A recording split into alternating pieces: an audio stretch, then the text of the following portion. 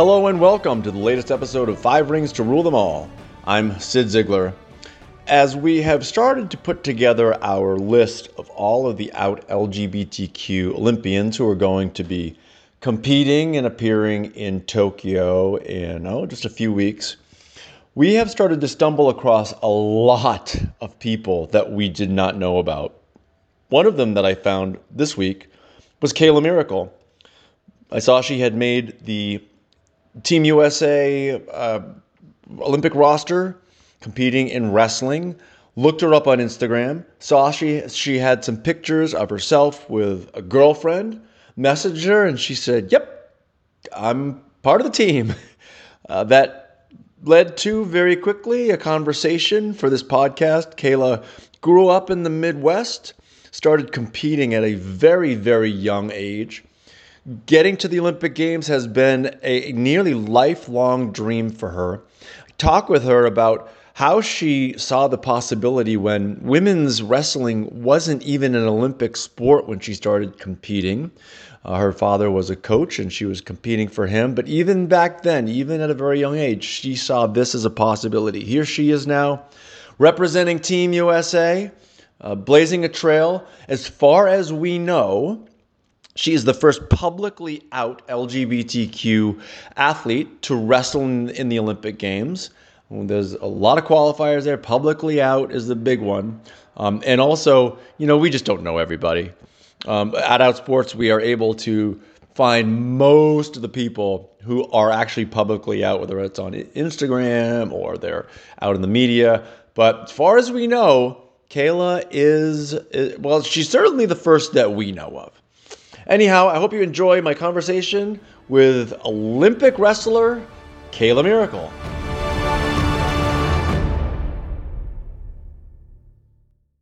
Kayla, thank you so much for joining me. I have to say, the first time I saw your name, I thought, is she a professional wrestler? Because your name is so perfect. It sounds like a manager created it, Kayla Miracle.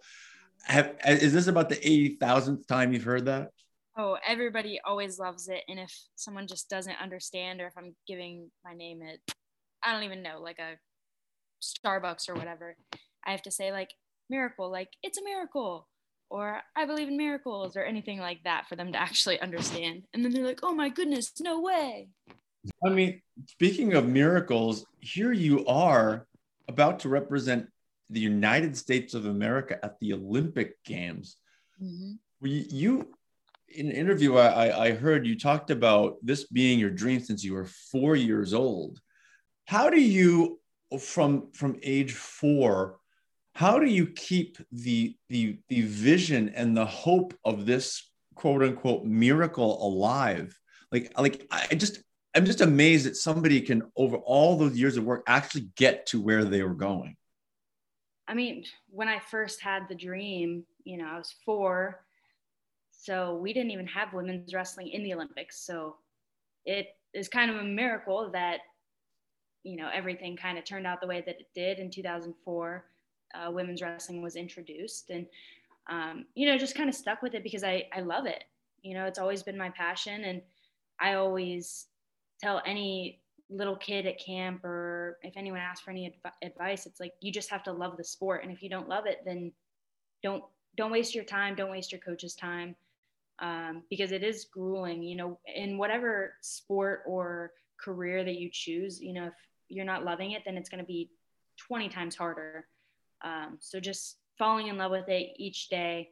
There are days where I hate it. There are days that I definitely want to quit, but ultimately, I'll come back the next day with a fresh mind and just fall in love all over again. Those days that you want to quit, what do those days look like?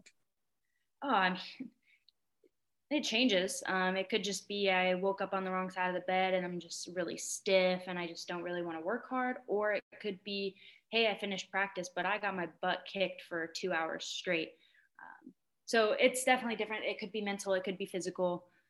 But in the end, you get through it and then you have another good day eventually. You've won a lot, but almost everyone who wins a lot loses from time to time. Yes. Have some of those days that you want to quit been involved with a loss? Uh, I don't think so. Honestly, the time that I wanted to quit the most was maybe during quarantine. And that was after winning one of the biggest tournaments that I could for my career. You know, it set me up to be in the finals of the Olympic trials. It qualified the weight for Team USA at 62 kilos. But, you know, after being away from the mat, you know, it was really awesome to be able to do that. But I was like, I don't know if I love this sport anymore. And I was away from it for about a month and a half or so, you know, just everyone's in the quarantine world. So I'm just hanging out with family and far away from a mat. But when I lose, it almost sparks something different inside of me, where I'm hungrier than I was before because I know how close I am. You know, losing in 2019 at the World Championships, I lost 6-6 on criteria to the girl from North Korea, and you know, I'm right there. You know, I lose at U23s in a really close match with a girl from Japan. You know, I'm right there. So I feel those losses, and they just light a fire under my butt, and I'm like, let's get to work. You know, let's close that gap.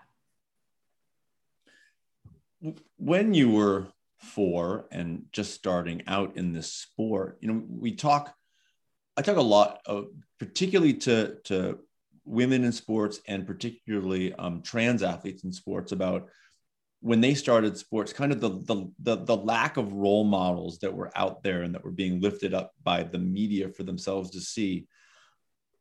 How did you get into your sport, and how and just kind of talk me through falling in love with it at an age when there really weren't a lot of women doing what you wanted to do? Yeah, so you talk to a lot of girls, and they're going to have a very similar start story to mine. My dad coached and my brother wrestled, so I was around it all the time. And, you know, I would spend practices climbing on the ropes, I would spend tournaments playing under the bleachers. Um, but eventually I was bored and I asked my mom if I could wrestle, and she was like, yeah, sure, go ahead. Like, I'll know where you're at tournaments and stuff. You know, you won't be horsing around or something. And then I asked my dad, and he was actually kind of against it, just because the women that he encountered didn't necessarily wrestle for the right reasons. So he was kind of afraid that I was doing the same thing. But because he was the coach, he made the practices really hard. He gave me a chance, and I don't know why, but I loved those hard practices. I was like, this is so fun. So 4-year-old Kayla loved the grind. And that's just kind of how I got into it. And yeah, there weren't many women wrestlers, but at a young age, I started wrestling in Washington State. And, you know, you would see like the Doi twins here, or Whitney Condor, she's from Washington. So you had a few girls that you would run into at certain tournaments, but ultimately I just loved the sport. I got to know the guys. I gained their respect. And then as I got older, you know, my 8th grade year, I was introduced to Sarah Hildebrandt, who's actually on the team with me. She's a 50-kilo girl. And so that's when I kind of started to get into the world of women's wrestling. And then I started wrestling at these all-girl tournaments. And that's when, you know, I was able to find those idols. Because before I was just uneducated, I guess, within all of it. So when you started out, you were just wrestling against boys. Yeah. So I wrestled against boys up until I graduated high school.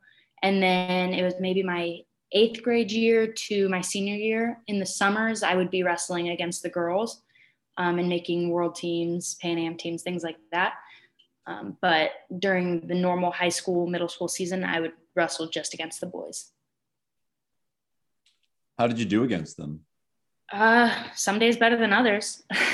Thankfully, I was at a lighter weight that their strength, they didn't really hit puberty yet. So it wasn't like they were overpowering me. So it was kind of skill versus skill a lot of the times.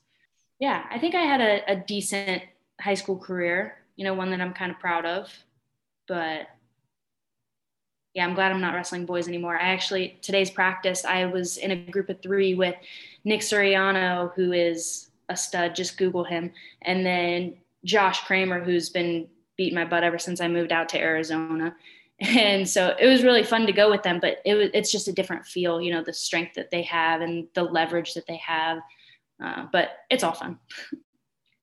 We talk a lot, particularly when there are conversations today about trans athletes, and we talk about how boys and girls compete against one another at younger ages, and you know the girls can do very well against the boys pre-puberty. So it's not, you know, like you said, it's a lot of skill versus skill at that age, and so it's not, you know, not surprising to hear that you may have done well.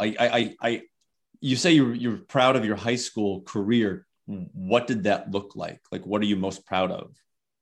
So in Indiana, which myself and Sarah both went to high school in Indiana, there had never been a girl to make it to the state tournament. And so my sophomore year, I was the first girl to do that. And I think to this day, I'm still the only girl to have done that. Sarah made it to semi-state. I think it was my freshman year, and maybe even the year before that as well, because she was a senior when I was a freshman. But I was the first to make it to state. So that was, you know, it's a big highlight on my resume. Maybe not to anyone else, because like, you made it to state in high school. Like, that's hard to compare to, hey, I'm an Olympian. But to me, you know, high school was tough. You know, I was at a boarding school, so I was away from my family. I was cutting way more weight than I should have been. I had a different coach because growing up, my dad was my coach all like throughout my whole life. So everything was just different. So it was good to be able to overcome that and secure my spot. I didn't end up placing. I lost in the first round to a kid, Hayden Lee. It was 4-0. And then my junior year, I lost in the second round of semi-state, so I barely missed out. And then my senior year, unfortunately, right before sectionals, I got a concussion, so I was out for the state tournament run. But I think that year I could have been on the podium for sure.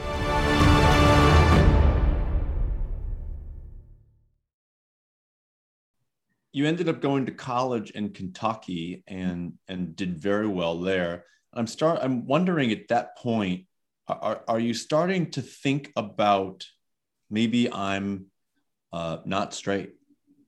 No, I didn't actually. When I was in college, it was a small college, you know, everybody knows everybody. It's a religious school, I think Baptist, I want to say. So it was not very common in that community. And it was just nothing that I ever really thought about. I was always in relationships with guys. I had a pretty long and serious relationship with this one guy. And, you know, it ended. It just wasn't what I wanted. I wasn't the happiest. He's a great dude. Like, he's going to make someone very happy someday, but just wasn't what I wanted or what I needed. And then after I graduated, actually, like towards the end of my college career, some of my teammates, they ended up starting to date each other. And one of them was one of my best friends. And that it was just something that I didn't understand, I guess. And I never questioned it in myself either. And I guess being within the church, you know, it was almost looked down upon, you know, and it was just very taboo to even think or talk about. But then when I graduated, I became really close friends with this one girl, and that's when it all kind of started. I started to develop feelings for her, and they were more than feelings of just friendship. So that's when my first relationship with a girl started. And ever since then, I mean, I guess I haven't looked back. That relationship ended, and I'm now in another relationship with a girl, and it's very happy, healthy. You know, it's everything that I could hope and wish for. It's interesting you talk about not even seeing this as a possibility. Like, you're busting your butt, you're working hard, wrestling, you know, you're dating guys and questioning all of that just isn't even on your radar. You talked about the church. How involved in your church were you? So in high school is when I started that journey on my own. You know, as a family, we would go to, you know, Christmas, you know, church for Christmas or Easter, things like that. but it wasn't like we weren't a very religious family by any means. And then when I got to high school is when I started to get involved, going to youth groups, things like that. And then in college is when I got even more involved. And that's kind of what I revolved my life around, I guess. But yeah, it depends on what church you're at or what religion specifically, how they're going to accept or even talk about the LGBTQ community. My little sister is actually dating a kid and his dad is a pastor, but his whole family has shown me nothing but love and hospitality anytime I'm around. They still support me on social media. Anytime I'm in town, I get to go to their house and see their little dog or hang out with them, whatever it is. So it depends. I guess it depends on what church you're in, is how accepted it is. It's funny, your journey is a lot like mine. When I entered high school, my family wasn't super religious, but I became super religious and followed that through college myself. I think part of it for me was starting to have inklings that I liked boys, and this was a way to really bury that. For me, that was my journey. But like you, I've found so many people who are Christian or born again Christian, very conservative, but nothing but absolutely wonderful to me. And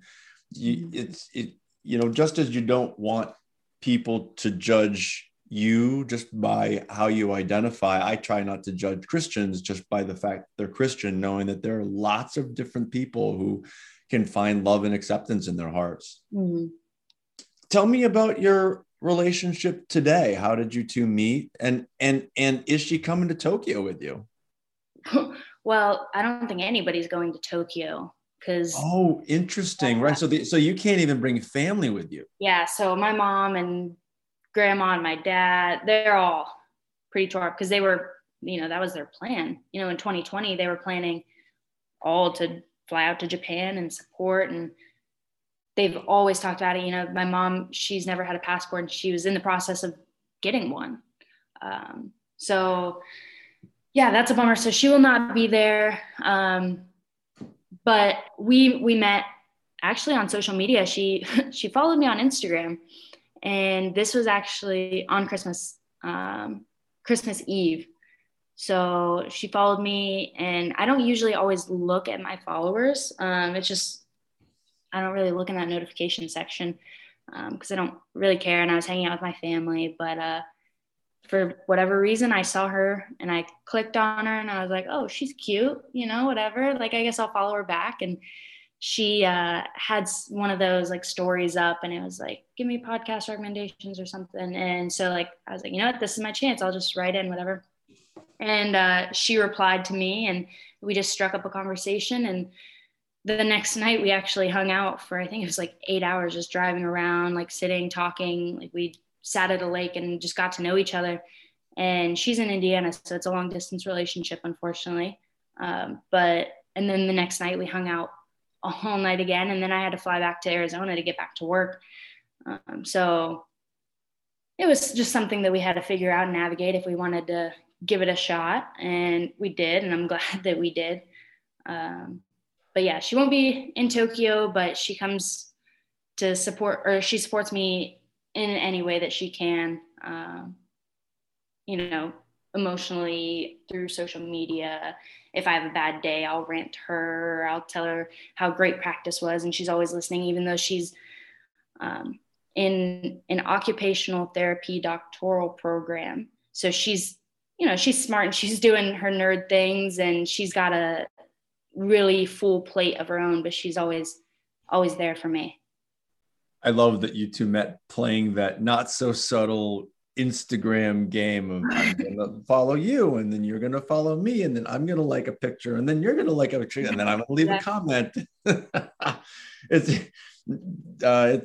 It's funny how those little games pop up. And here you are. How long ago was that? This was actually this Christmas, so it wasn't super long ago, but I don't know. It's developed. The relationship has developed very fast, and we're very close. So I'm thankful. The distance kind of stinks, but it's nice that we get to talk, you know, on the phone and FaceTime and things like that. So we can grow our relationship in a different way than if we're just together all the time and it's like, oh, let's go get food and then like watch TV and go to bed type of thing. It's, you know, we have to talk about something. So I think the relationship is a lot deeper now than if we were living just down the road from each other. That's amazing. I live 3,000 miles away from my husband before we started dating. And yeah, it forced us to talk a lot and email long emails way back when people used to email and talk. You are not on Instagram. You're not shy about your girlfriend, about being LGBTQ. What does it mean to you to now, years later, maybe be that role model for not just young girls who might have an interest in wrestling, but LGBTQ people who still may wonder if sports is a place for them? So, well, with wrestling, we always try to say like anybody can wrestle. That's like shape, size, gender, religion, sexual orientation, whatever it is. So that's a big thing with wrestling. They try to be very inclusive. And so I'm really proud to be part of a community that, you know, they're really pushing for that. But then on social media, I was actually just talking to Nick Suriano, the guy that I was wrestling with today. I was talking to him earlier this week about how he's used social media, especially in his college career, and he's built quite the following. And I've never done that. I've never really tried to market myself. I've never been one to really push for the LGBTQ community. And I mean, I just want to live my life and just be happy. And if, you know, me dating Chafin makes me happy, then I want to show that off. If me having a good workout at the gym makes me happy, then I want to show that off, things like that. So it's never been like a big platform for me in the sense of boom, like this is what you need to believe. This is what I believe. You know, it's more so like, here's my life, like take it or leave it. But it is good to see little girls they'll follow that are just getting into wrestling so they can have those idols. You know, I didn't have the female wrestling idols when I was young. You know, I didn't really know about the sport all that much. So I'm glad that I can be someone for them to look up to. And then also in the LGBTQ community, you know, there are athletes, especially in the wrestling world, that aren't out or that they are, and it's just really difficult for them to be out. There's a girl, Jenna Burkert, and she is LGBTQ. She's married. She has a wife, and they are just the cutest couple ever. Just picture perfect. They have like 1 billion dogs. They're really cute. You should go look at them. But that's who I had to look up to, you know, as I was starting to go through my journey and questioning, like, is this right? Is this okay? Will the USA Wrestling community even accept this? You know, is this even okay? Like, all right for me to be like this? But then I look at her and she's, you know, on world teams and national teams and doing the dang thing. And she's happily married, you know? So it's good to have idols that are maybe similar to you or going through or have gone through something that you might be going through. Because it's like, I can see, you know, it'll all work out in the end. Have you had any issues in the wrestling world? Have you had anybody that you felt kind of pulled away from you because you were LGBTQ? No, not at all. I mean, even the coaches, you know, I'll talk to Clarissa Chun about my relationship, or, you know, Chafin came to surprise me at a camp one time in Iowa, and Clarissa Chun wanted to get breakfast with us, you know, so it's really cool to see how involved they are. And anytime a coach calls, you know, it's like, oh, how is it going with her? Like, whatever, they're really invested and they care. And they would do that if I was dating a guy, you know, they just care about me as a person. And I really appreciate that. And then even the staff, like the higher up staff, like the people in the office, they've always been super loving and accepting. You know, Taylor Miller, if she listens to this, she's going to be mad that I don't know the name of her position. but she does a lot of the media for USA Wrestling. And she is one of my best friends, you know, like I'd want her as a bridesmaid in my wedding. But she has been nothing but supportive to me. And she's been someone that I can go to talk to about, you know, when I started this journey, I guess, you know, me questioning the feelings that I was feeling.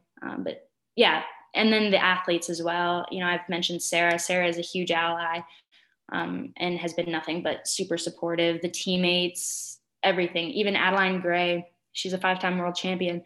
She's the 76 kilo representative. She asked me, hey, is this something, like I saw Reaper Wrestling posted this, that you're the first out USA Olympic wrestler. Is this something I'm allowed to talk about in my interviews? Like if they ask me about my team, you know, so she like cares and she wants to know more about me and about my journey and stuff like that. So it's really awesome. Nothing but love. What do the next 6 weeks look like for you? Right now, I'm just training like normal. I'm back in Arizona. I'll have a camp in Indiana for a little bit. Right after that, I'm doing a 4th of July parade back at my college town. And, you know, my mom will drive down, you know, she lives in Bloomington, Indiana, and same with Chafin, my girlfriend. So they're both going to come down and get to see me. I'll get to see my siblings for one last time for that weekend, and then come back here to Arizona for a week. And then we leave on July 17th. So that's when it really kicks in. We'll be in Nakatsugawa. It's a small town, just acclimating and training for 2 weeks before we hit the road to Tokyo. Well, Kayla, congratulations. I'm so excited to watch you compete in Tokyo, not just for Team USA, but Team LGBTQ. And we wish you nothing but the best. If there's anything we can do to help, please let us know. Thanks so much. I really appreciate it. You can find and follow Kayla Miracle on both Instagram and Twitter at MiraculousKC. And we know you'll be cheering for Kayla in Tokyo with all of us here at Outsports. Like I said at the beginning, we have been putting together a list of who's going to be out in Tokyo. It's going to be quite a list. So stay tuned for that. I'm going to be featuring some of those people on this podcast, hopefully over the coming weeks. A couple of people have said, gosh, I'm just too busy preparing for Tokyo, which honestly, when I contacted Kayla, I thought that was going to be the response too, but lucky to get her. I'm going to keep tracking people down all over the world. I have somebody from New Zealand who we're trying to set up. So it's going to be really great watching Team LGBTQ form for the Olympic Games. And you can find all the information on all the out athletes. We're headed to Tokyo over at Outsports.com. Thanks again for listening, and we'll talk to you next week.